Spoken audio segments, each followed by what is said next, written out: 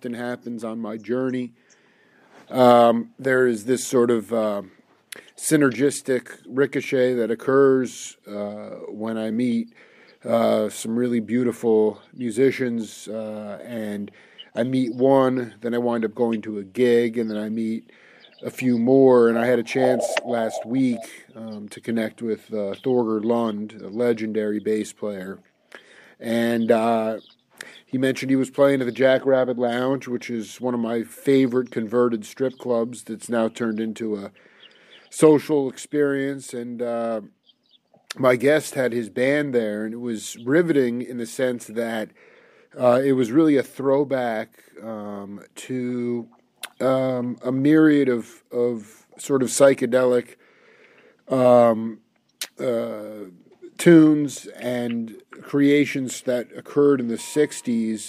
There was definitely some rock attached to it and some desert influences, but at the core, he melted my heart with a version of Dreamsville, running his organ through an amplifier while playing the guitar. And then I think they busted into a Milestones later in the gig, but I was so out of my mind I didn't even know what was really going on. And as I've done more research on this cat, he is really has a broad palette of musical taste. He's been really involved with soundtracks and also some really titanic legendary bands here in Tucson, like Giant Sand, members of Giant Sand and Calexico. But he continues to carve his own path and find his own individual voice amongst the morass of many musicians, not just in this town, but all over the world. Naim Moore, welcome to the Jake Feinberg Show. Hey, Jake. Thanks for having me. Naim, I kind of just wanted to ask you about, in this country, I'll just ask you, have you had...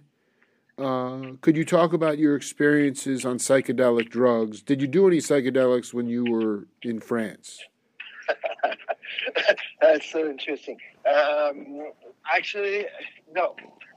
No, I didn't do... I was waiting. I was expecting the no, but I wasn't sure if it was prevalent over there or if it was something that was done in sort of a leisurely fashion. But I wasn't sure. I mean, has psychedelics been... any part of your sort of creative makeup at all? No, not in substance. But I think it's funny because I've been exposed to a lot of people doing lots of drugs, and from my experiences, even as a teenager, somehow there was something, a defense that I was like. I put a protection around myself. I lost lots of friends. Yeah. Any drug. So there's like something that was like, okay. But I think to answer you then, the psychedelic experience is like, I live a little bit in this psychedelic. I believe you do. I want you to talk about how you live in that world, even though you're not doing those drugs. Well, okay, let's... it's a good question because it makes me wonder a lot. Like, I'm French. I'm from France. I grew up in Paris, a big city. But my mother is French, so I grew up with the French background. However, my father is from Tunisia, and he moved to France when he was 17 years old on his own in the 50s. Wow. To become an artist. Wow. Which is crazy. Wow. Yeah, because at the time, imagine in the early 50s in Tunisia, France was in reconstruction, and then you have a 17-year-old who wants to be a Van Gogh. He wants to be Van Gogh. That's what he wants to do. And but at the time, we didn't need more Van Goghs in France. We just needed people to rebuild the country. Right. And so he got in a painting school, but for construction. So, yeah, a naive 17-year-old who wants to do something and just gets into like something completely different, and then life goes on, and you go from one thing to another. Eventually, he found out that he needed to go to the School of Fine Arts in Paris, and he became actually an artist and a professor over there. Wow! And, wow! But I grew up in kind of this dual culture, but at the same time, in the era where immigrants in France, really wanted to be integrated. They kind of wanted to be just French, and so we never talk any word of Arab to me. So I never really had that aspect. So I completely assumed, and also unexpected. I don't really look like a Middle Eastern at all. Absolutely, So, absolutely. Yeah. So I blended into completely French, and where there's a huge Arab community in France. And there's a lot of racism, and so I never experienced that aspect. However, now being an older middle-aged guy, I think there are things that I don't suspect that are like body language, culture. But I don't know, things that I don't realize that not completely French either. And to add up to the complexity of things, I moved to the United States almost 27 years ago. To add to the mix of insanity. Absolutely. So let me ask you though. I cannot believe your dad was from Tunisia because I've been listening. Well, I got to say this thing later because Dizzy. I was just been listening to Dizzy talk about that song, "Night in Tunisia," over and over again, which is just incredible. But the fact that you were not French and your dad didn't speak any native tongue to you. When did you always sort of just point your compass straight ahead, or did it take some time for you to sort of just accept that you were not going to just fit in nicely to a square peg in a square hole? Well, it's funny because I realized why did I leave my country, Fred, and I'm here. I cannot not think about the experience that my dad had himself to leave this country. But I think well, both my parents are artists, and then and I kind of grew up in the idea of to find out who you are and just your best ally is going to be to find yourself.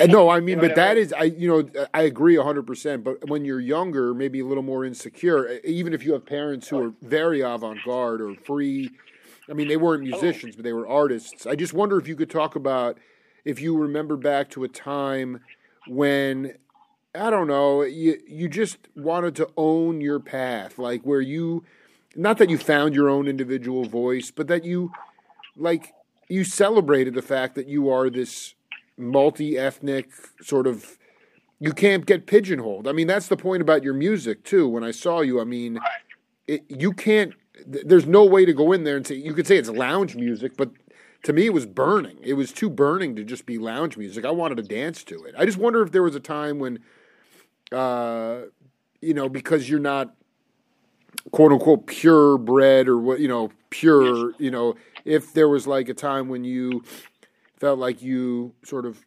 owned your multidimensional self. Well, okay.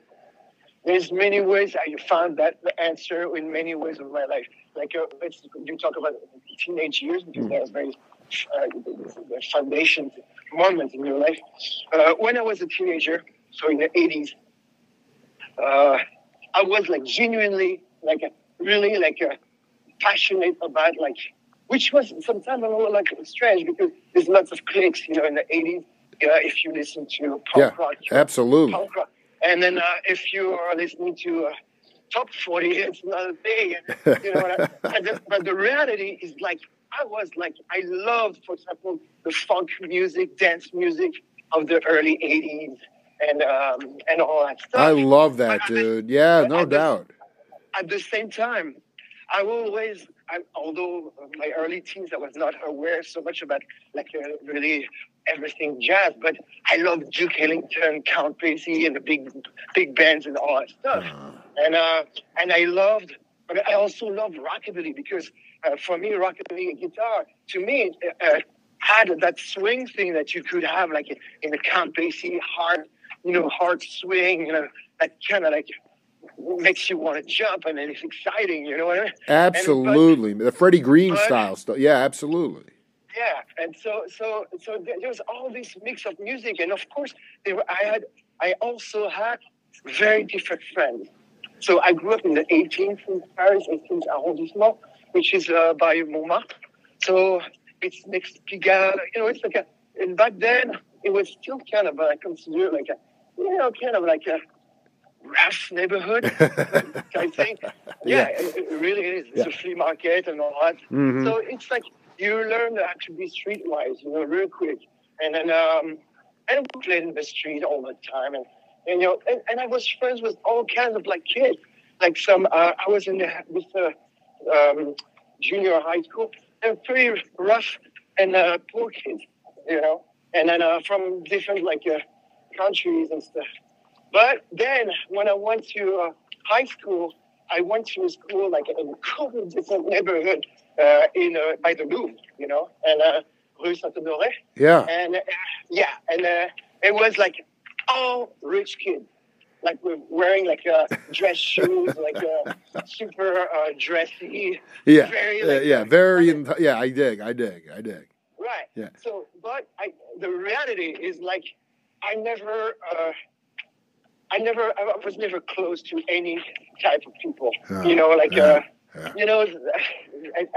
just like, I felt comfortable with like, my parents had a country house, like really in a tiny little village. So we would go sometime in long weekends and I play with the little farmer kids, and we play in the straw and just jump on the tractor and go get the cows and stuff like that. And I was still the Parisian for them. But, they accepted me. They thought I was nice and we had fun and, Dude, that's pretty psychedelic, man. Going and playing in the straw, man. I love that stuff out in the farmland, man. So to long story short, it's true that I feel like sometimes I go from I'm comfortable in one word and another. It's basically about individuals and what scenarios you put yourself in. You can sniff the things that you're different than one experience. Like to come back with drugs.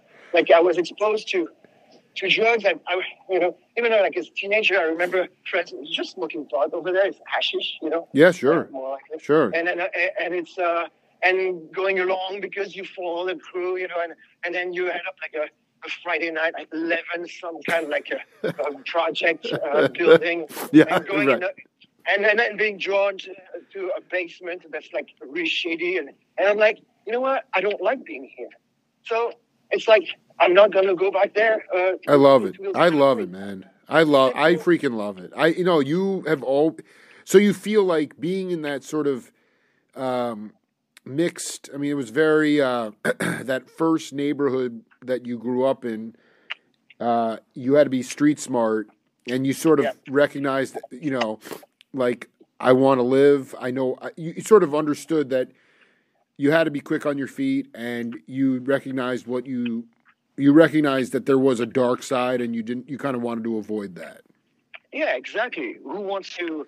And then I learned that, through friendship and stuff like that, some people just want to be in trouble and experience someone masochistic to me. But you say it's street smart. But then when you hang out with the rich kids and people are like, you have to be society smart.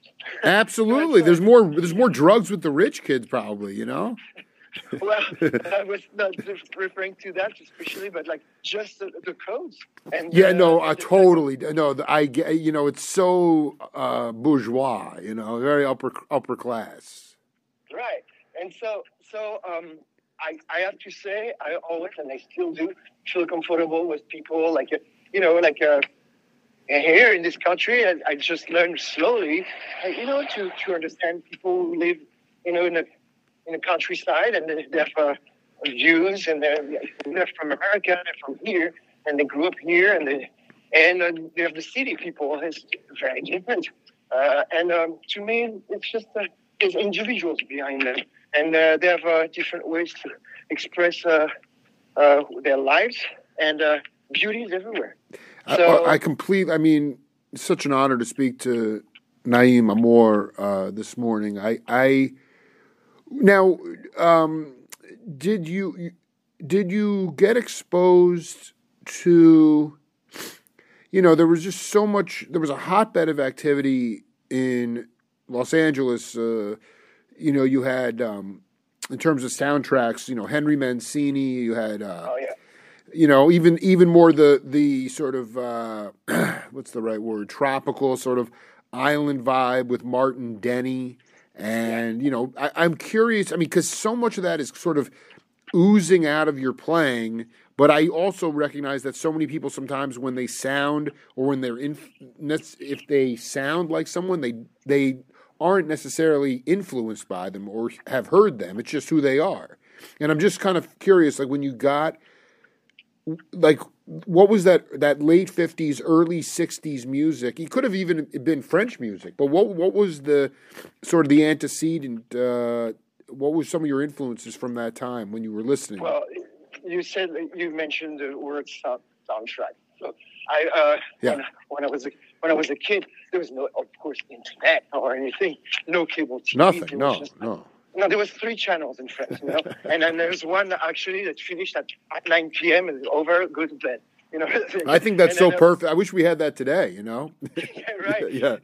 But it was carefully curated too. Right. So we had I remember because Tuesday nights there was 2 feature movies because Wednesday there was no school. That's great. So, and then weekend there were movies. And there were programs for the kids, but you had to be there too, because otherwise you miss it, of course. So there's that moment you have to be on time to watch the show. Right, right. So we had a 2 feature on a Tuesday night, and it was presented by this old French rock star, Eddie Mitchell. He was a big Hollywood fan, and he was explaining, okay, this movie, it's James Stewart, and then he would tell stories and stuff. And then, and then you watch the movie. So they were westerns, but they were Hitchcock movies and all that stuff. And all those things were scored. I mean, they're amazing by amazing composers, And then, and for me, I think actually Hitchcock with Bernard Herrmann was a huge technique for me, because ever since I was a kid, when I saw North by Northwest, yes, which opens up on New York City, and in 1959, I believe. And you see those beautiful cars with the yellow cab drivers and those real street scenes, New York, those beautiful cars, and the music of Bernard Herrmann. And that, to me, left an impression a little bit like George Gershwin, the Great Rhapsody or the Concerto in F, whatever, all that stuff. And to me, that's just, for me, it was an idea of America, of course. And then, but this was not rock and roll. No, not at all. But I could find some kind of the same glamour in, let's say, the theme of North by Northwest by Bernard Herrmann, in the same glamour in maybe a Ancient Melody by Gene Vincent, who plays this ballad and sings this ballad. It's so I don't know. It's just and then you discover jazz, and you're like, wow, there's so much in common. And then, but also I loved because I love movie soundtracks. French movies were full of amazing movie soundtracks. Amazing, and, the truly amazing stuff. Yeah. So I'd say I was always influenced by that. And I mean, Henry Mancini did numerous scores for TV and movies. And like Elmer Bernstein was great. Johnny Mandel. I mean, there were just so many. But I this is interesting because I remember interviewing Jeff Porcaro's dad, Joe, rest in peace, who was the father of all those amazing musicians, and he would be in the studio on a soundtrack date with for Lalo Schifrin, let's say, and playing percussion, and maybe Shelly Mann would play drums, Emil Richards would be on vibes, and literally they would project the movie onto the wall or the screen, and based on the scene, the musicians would play to the vibe of that scene. And I wonder when you first started doing that, because you love soundtrack music so much. We have all this technology today. So much music is made in isolation. Obviously, there aren't studio budgets that there once were. But did you, in your early experimentation with soundtracks, did you do something along the lines of when you would get the movie itself and you would project it and then play live with people based on what the scene called for musically? Sure. Well, okay. There's two things. I still do that today. That is so great. So I still do that today to a certain extent. Like I score music for different clients I have. Yeah. So of course, sometimes they want something that's like so specific, and it's not really like it's just a global like a mood of something. Absolutely. So I get that, but it's not let's say cued to the exact movement of the scene. But I've done like some scoring where I absolutely tailor the melody and the intensity and the tones to the evolution of that scene. That's why. But it's funny because at the time back then they would edit the movie and then they would score it to the edit. But nowadays, because of the technology, the editors they want the music to edit the film.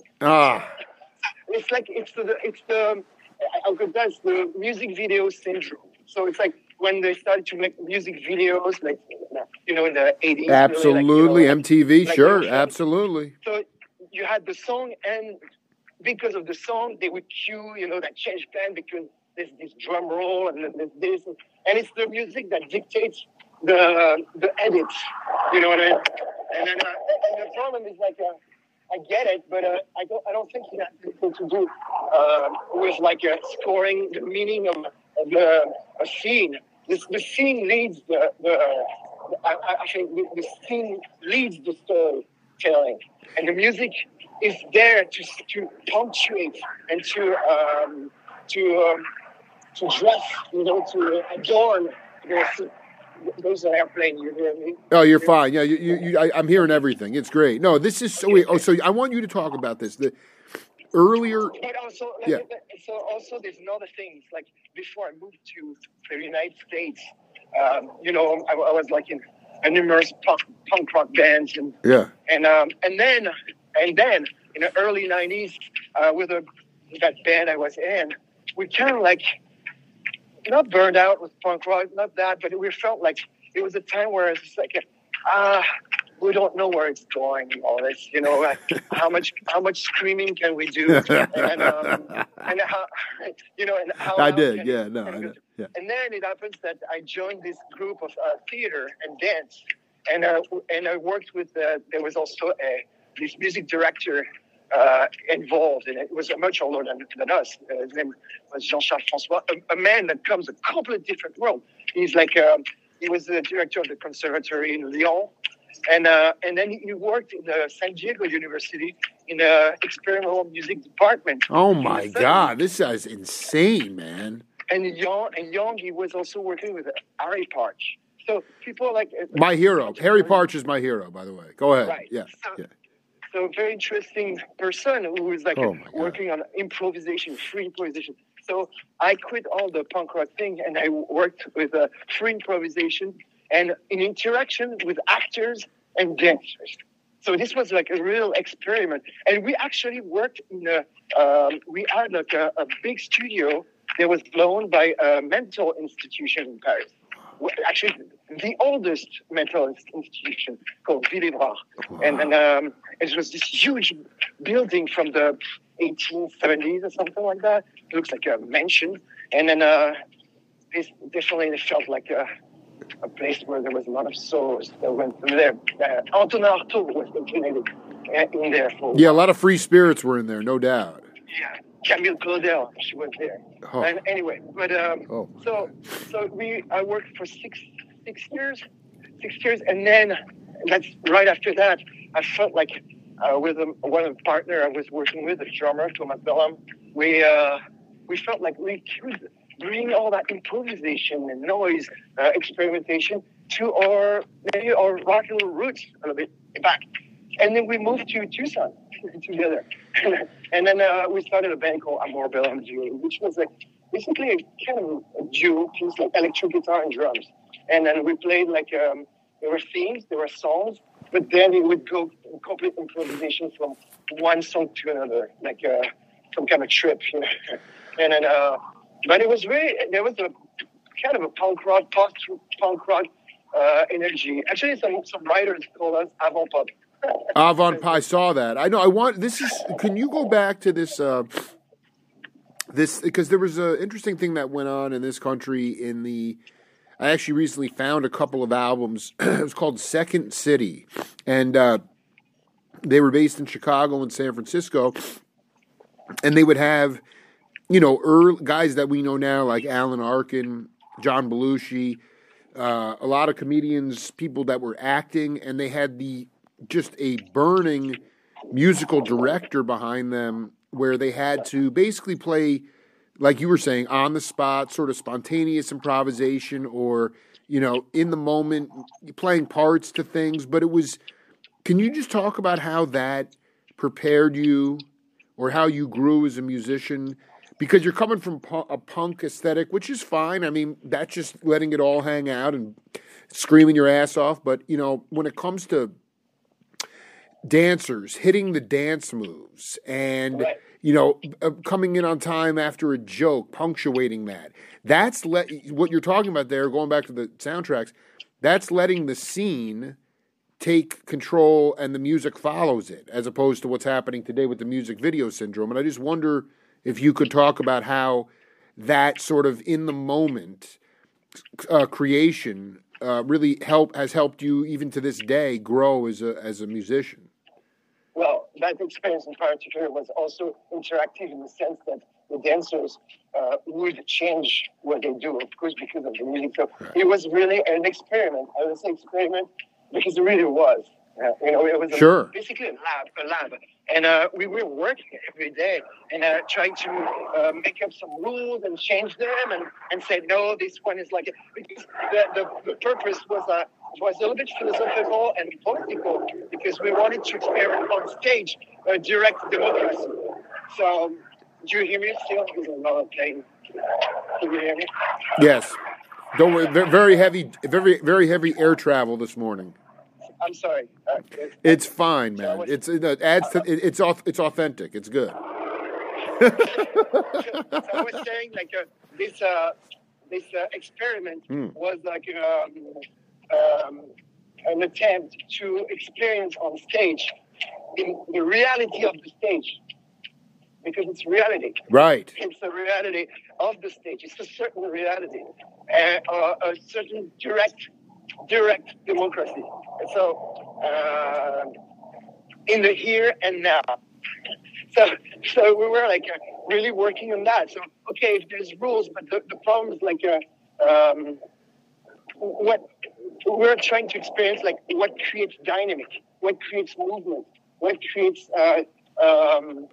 momentum and rhythm. Like rhythm in a larger sense means like not having beats, but having slow moments, high moments, heavy moments, light moments. Love it. Things like without someone who writes or directs the whole story, but the people can make up themselves here and now. Exactly.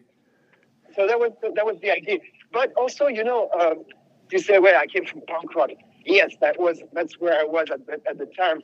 And also played in another band where I played fiddle in the subway with a bunch of guys. And then whoa, was that like what was that like French folk music? What were you playing? It was kind of like a Cajun. We took that Cajun music. Wow, dude, are you kidding me? Yeah, Cajun music. Love that. And then, but the guys who were playing, like could play barely, just like a few chords. So it was punk in that sense that we were using banjos, upright bass, and stuff like that. But we would play and drink a lot of beer. And, right. It was like a ragtime. It was a ragtime, man. I love this. It was like the Pogues a little bit. Yeah, right. So, but I also went to a music school for 2 years, a jazz school was called IACP, stands for Art Institute of Culture and Perception, and it was led by an American musician known actually called Alan Silva. Maybe you're familiar with him. How do you spell his last name? Alan Silva. Silva. Silva. He was like a contemporary of like Cecil Taylor. Oh my! You could not have gotten. This is an amazing education. Holy. Sun Ra. Yeah. People like that. And then so that was really I went to that school, and at the time it was funny because I was 18, and then you go to the school, and then there's adults in there, and everybody smokes cigarettes, drink beer. It's a a different world. And you have those American guys hanging out. And Alan Silva at that time was probably there in the early 70s in Paris. And he still could not speak one word of French, or he pretended. Yeah. And it was amazing because it was a jazz school, but again, this was not like a completely, we learned the traditional, rules and academics of jazz, I would say, but the culture overall, the people who were there were people like guys showing up with a bassoon. I love this. Yeah, it was like Anthony Braxton stuff. Yeah, it was wild. Yeah, it was an extended perception of what jazz could be, So me, I love jazz, but I was like playing in a punk rock band. So right. So well, no. I want to know. In that school, did you have an opportunity to sort of? I don't know. I think you guys played Milestones the other night. It was some tune. It was so burning. Yeah. I lost my mind, and I could have listened to that for like 45 minutes. But I mean, the thing is, that's just more my bag than anything else. But like, did you have the ability to learn in the most oral tradition sense? Basically, did you have gigs on the bandstand, even though you didn't have all your stuff together jazz-wise? But no. Did you have a chance to fall down and get back up on the bandstand? To me, like in the academy today, there's so much reading and sight reading and technique and facility, and it doesn't really feel good because nobody has a chance to really, get it on the bandstand. Did you have bandstand opportunities there? I actually started a little bit. Yeah, not a lot, and not so much. And I forgot. There was a stage or so. My journey of music started when I was 6 years old. I started playing a classical violin for 8 years. So around 14 years old, 14 years old, I was like, I want to start the violin. Yeah, I'm done. I'm done with looking at the composer. Like my son right now with the piano. He's done with it. Yeah. Well, he's like, maybe done. Well, we'll see. But the thing is, I remember I was told that, if you give up the violin, which is a very difficult instrument, you'll never go back to it. But it was not true because actually I got back to it, but not. Sorry. It's all right. Well, you started playing it as a fiddle, right? In the Cajun movement, I'm sorry, but really, it's a war zone here. Dude, Tucson in the morning is a war zone, man. Yeah, I told you it was a quiet neighborhood. Yeah, right. It's like, man, it's Iraq. Dude, you got fireworks going on. No, unbelievable. I'm serious. Okay. Yeah. It's one, and I'm going away. It's all right. So I was saying, I quit the violin, and then what happened is, that's randomly, a cousin of mine showed me 3 chords on the guitar, and he gave me a book, and I just learned the book in about a month. Wow. All the chords and stuff. And I was obsessed with it because all of a sudden I was like listening to the Stray Cats. You know, I was a big fan of the Stray Cats. Yeah. And I was like, shit, I want a pompadour, I want a leather jacket, and I want a big guitar and an electric guitar. And I was obsessed with that. And then a few years later, I picked up the violin randomly because some punkers asked me, like, hey, we have this band. I heard you used to play fiddle. And I'm like, well, yeah, but I haven't played in 4 years or something. And then they said, well, you know what? we're very not really good at it, but we're having fun. So I'm like, well, maybe it's a door, it's a window, it's an invitation for me to touch the violin at least. So I touched it, and sure enough, it's like bicycle. It came back. It never came back classically trained and as pristine as it was. But I learned to approach the violin with no fear, and with that completely by ear, and with my also skill, so that again to come back to what I said at the beginning, I think the idea of openness and not just it's a war zone. War zones everywhere. It's worse than any day. I walk every day here. No, that's because you're talking to Jake Feinberg, man. All chaos is breaking loose now. Yeah. Or I don't know. I didn't read the news. Is that I don't know, man, dude. Come on. Wait, so you were just burning away in the subways with the fiddle, though? No fear. Yeah, with a band called the Moonshiners. And we were like 8 people fitting into a train car, you know, like ridiculous people. Oh, I love this. Some really hated us. Like, what the hell are you doing? We're already like tight as the sardines in a can. And we were like yelling like your songs about like being drunk and stuff.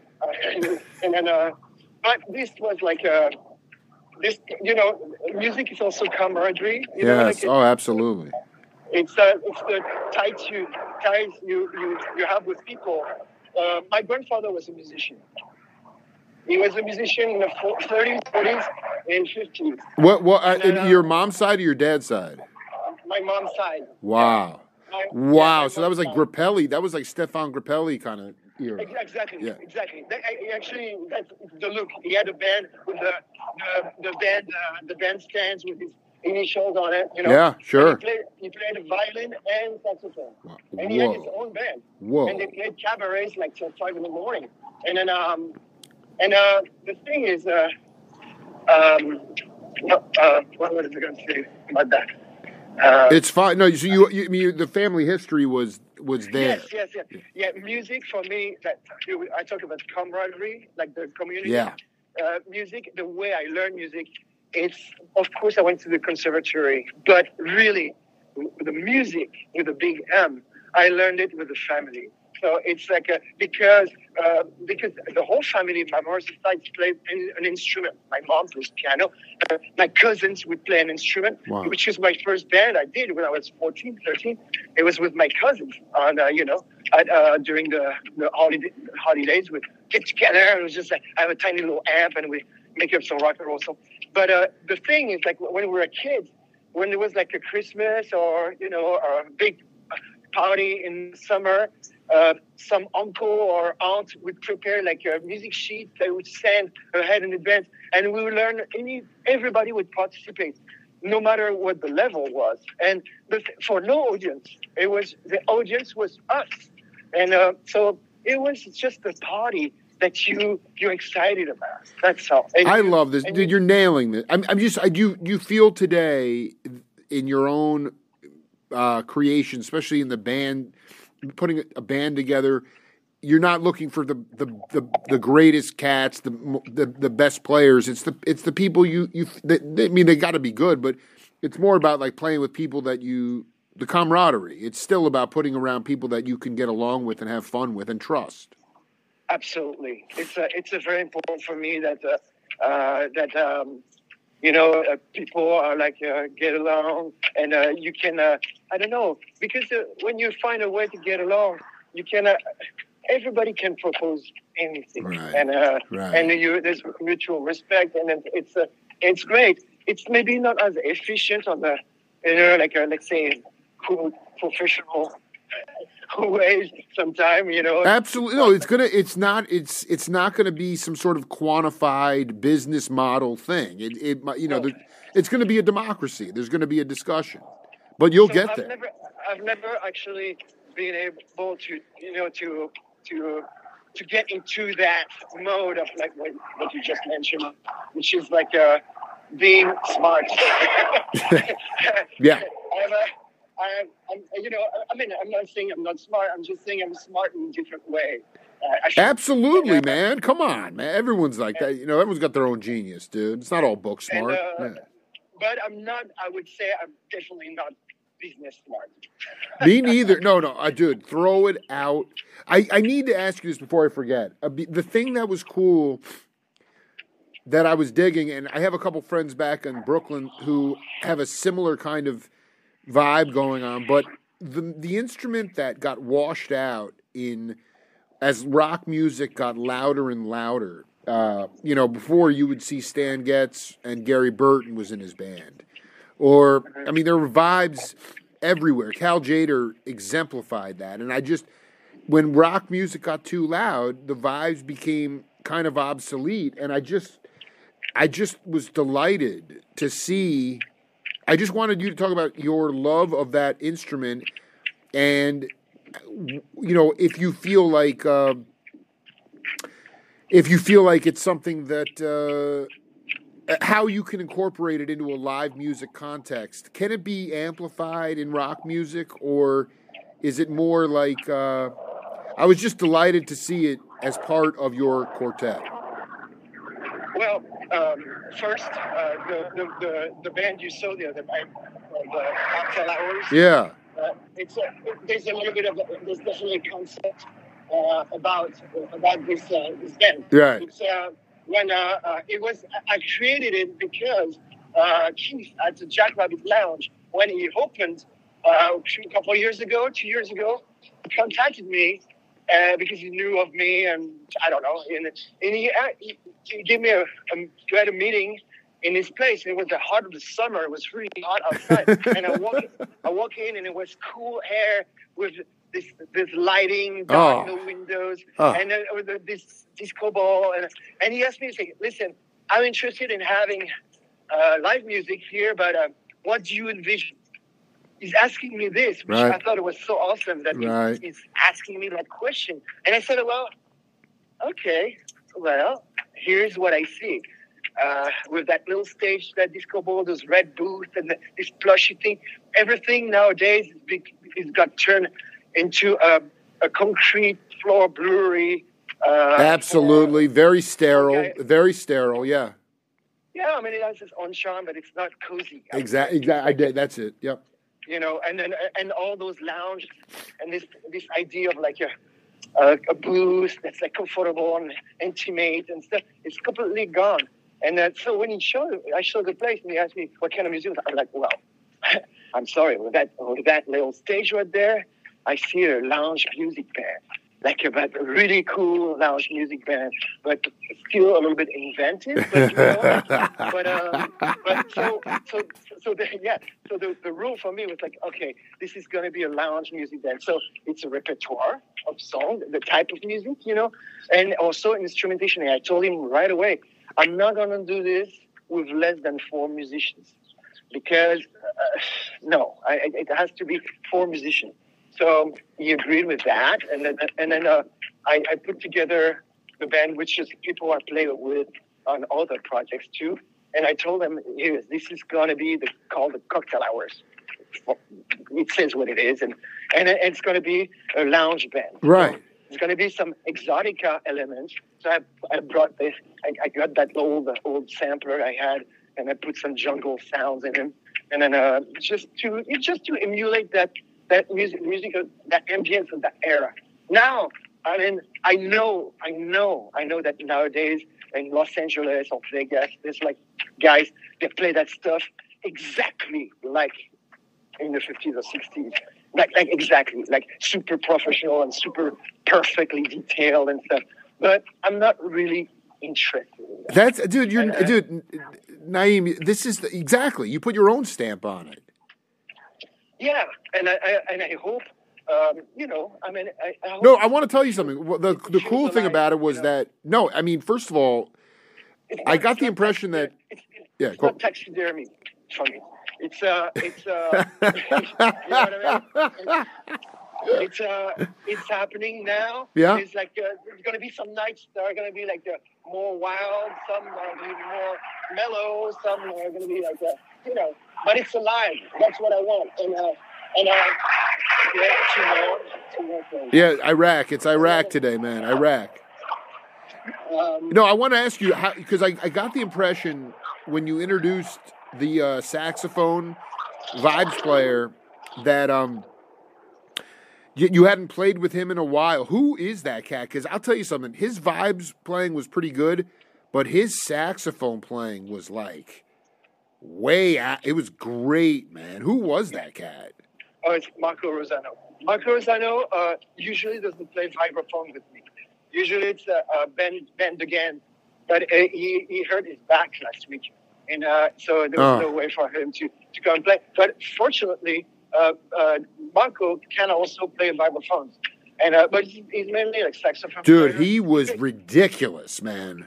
Yeah, and he plays upright bass too. He plays flute. He plays all kinds of things. Piano. He plays piano, and yeah.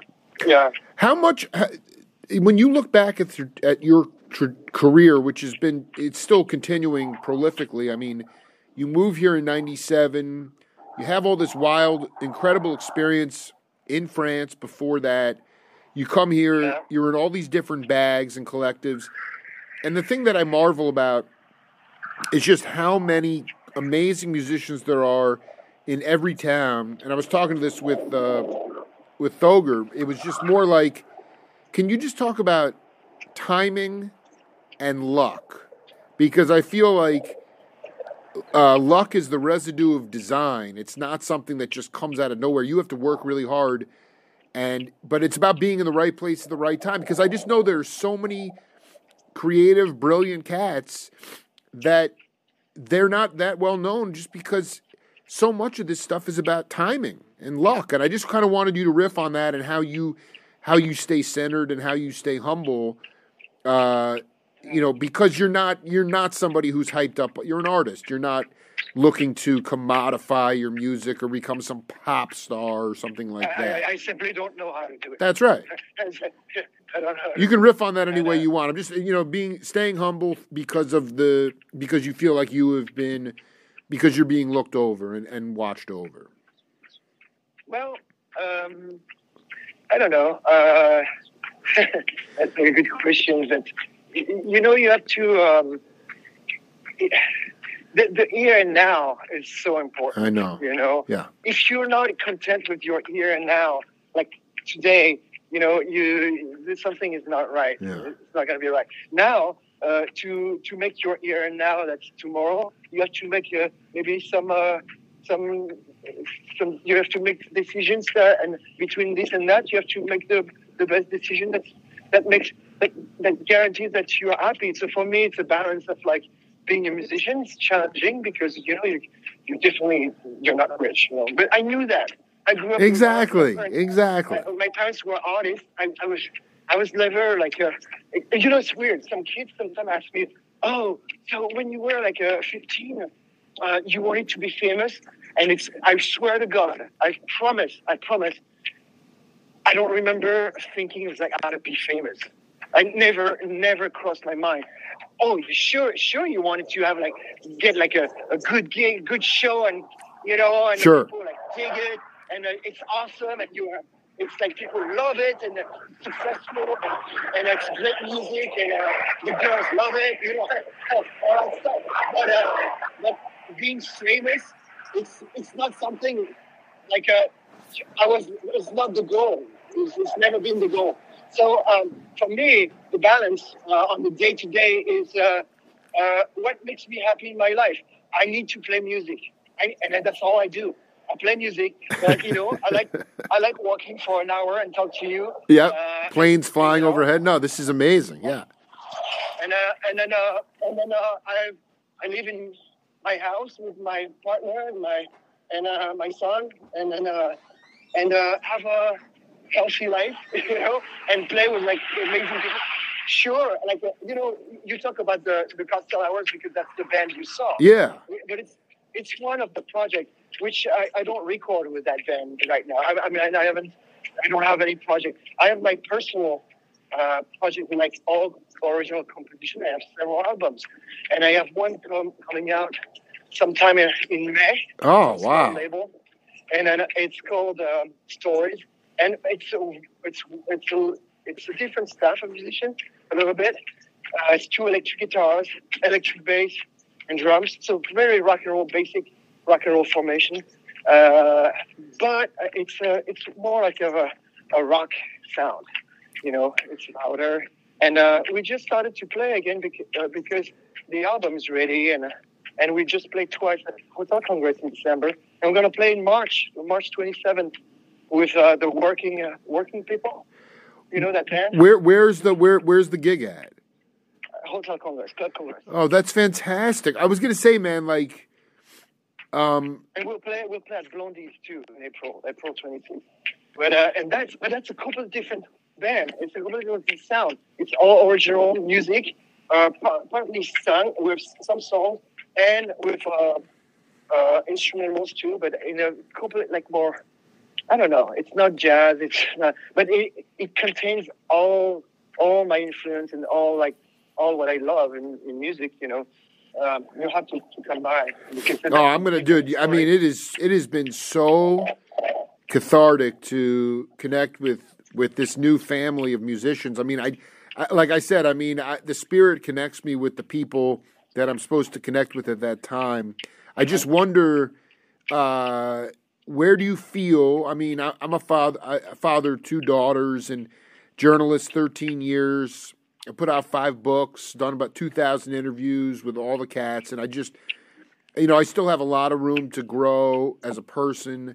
I still have to be here and now. I still have to work on my discipline and completion and finishing things, and I just wonder if you could talk to the audience a little bit about. Even though you've done so much and played with so many cats, and where you still need to grow the most as a person or a player. Again, there's like so much to learn from anywhere. You have to follow what inspires you. But the thing is, like, you can't let it stop when there's effort. So, right. For example, I studied jazz a little bit. I told you, like when I was a teen. And I always loved it, so I was always like kind of working on it. But so I could play a little bit of jazz for sure. And that was very obvious. Yeah, I worked on it. But the thing is, like when COVID hit, all the gigs disappeared, and the only people we decided to hang out was Tria and Casey Hadden, the drummer. Oh my God, dude, that dude was ridiculous. And we just played. We played in the backyard, and we treated it as a workshop. So because we're like also recluse at home, I decided like, wow, this is gonna be great. I'm gonna do a deep study on jazz. So I learned over 100 standards. When I say learn, it's memorized. Yeah, so that takes a lot of time. Wow. Yes. Yeah, because to me, the jazz, like you said earlier, it's not about like reading. Yeah, it's not about facility and chops. It's about feel, Yeah. So, but the thing is, like what they did back in the days, they knew the tunes. They didn't have like a music in front of them. Exactly. Dude, they were playing off the cuff because that language was embedded inside of them, man. I mean, they would learn it like the hell. Right. And then so I decided to learn on the guitar chord melodies and arrangements and all that stuff, which I had so much fun. And then also practice with Tria and Casey.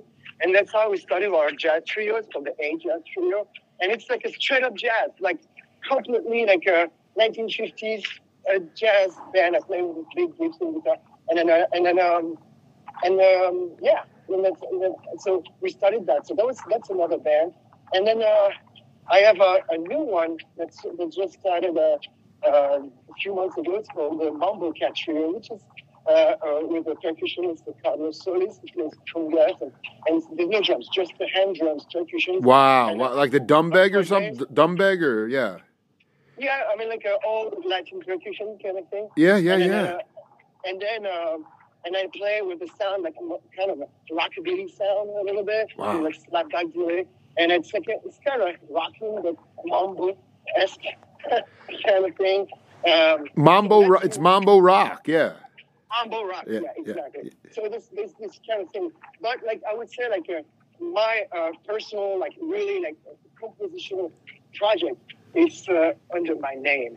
And in town here, I go with Amor, Naim Amor and Amor Deluxe, which is me extended with the band. So, and but I do lots of collaborations too.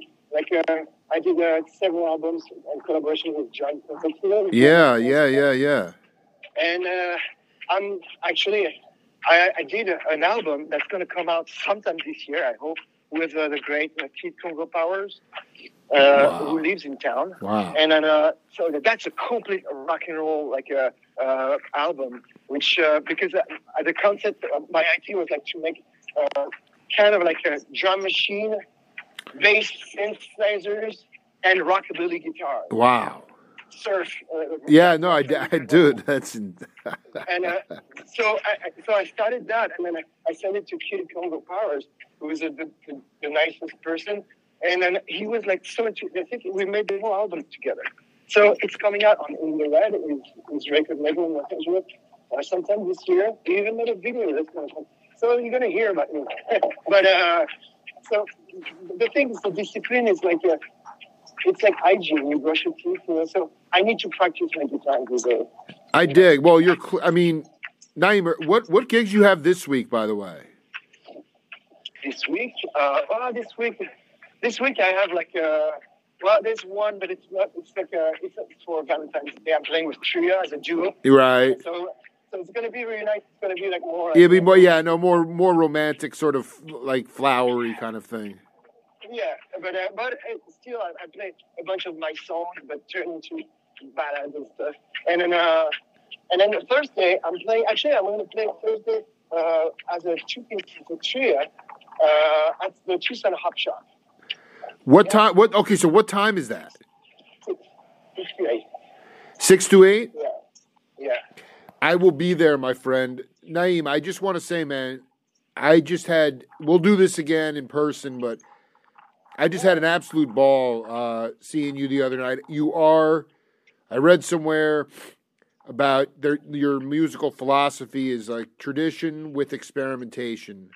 And I just feel like that is what it's about. And if you have the ability to be vulnerable and fearless, it's going to come across as authentic. And so it is just it's been an honor to talk to you, and I'll definitely come out Thursday and catch you, man. You said it, authentic. It's really, that's what I care about. And the thing is like, I can't declare I am authentic. You can only act in ways that combine those things. Like it's been like put yourself in a place that's like not necessarily comfortable and absolutely. Unknown territories. I'm learning Spanish right now. And, so but it's fun. It's just fun. The thing is like you can't just be obsessed by, and it's very difficult when you're an artist, by your the idea of success and what people perceive as success. Of course, recognition is super important. It's very important to be validated. I mean, we all suffer by not being enough sometimes. Yeah, but that's right. You know what? You have to be like, well, what do I have that's good? I'm so lucky. So that's the thing I would say to people. Discipline is just brush your teeth. Dude, no, I mean, this is Naim, man. Thank you for making my day, man. Go out and right, thank you so much for and the opportunity, and it was really nice to meet you. And I hope I see you again, and we can talk more. Yeah, we'll talk more, and we'll definitely we'll burn on Thursday night, dude, at the Hop Shop. Yeah, I wanna see your read your podcast. I'm gonna send you a few interviews you're gonna like a lot. Thank you so much. Hey, man, be cool, man. Well, you too, and you guys out there, take it easy. All right, man. Much love. Bye-bye. Bye. Thank you. Bye.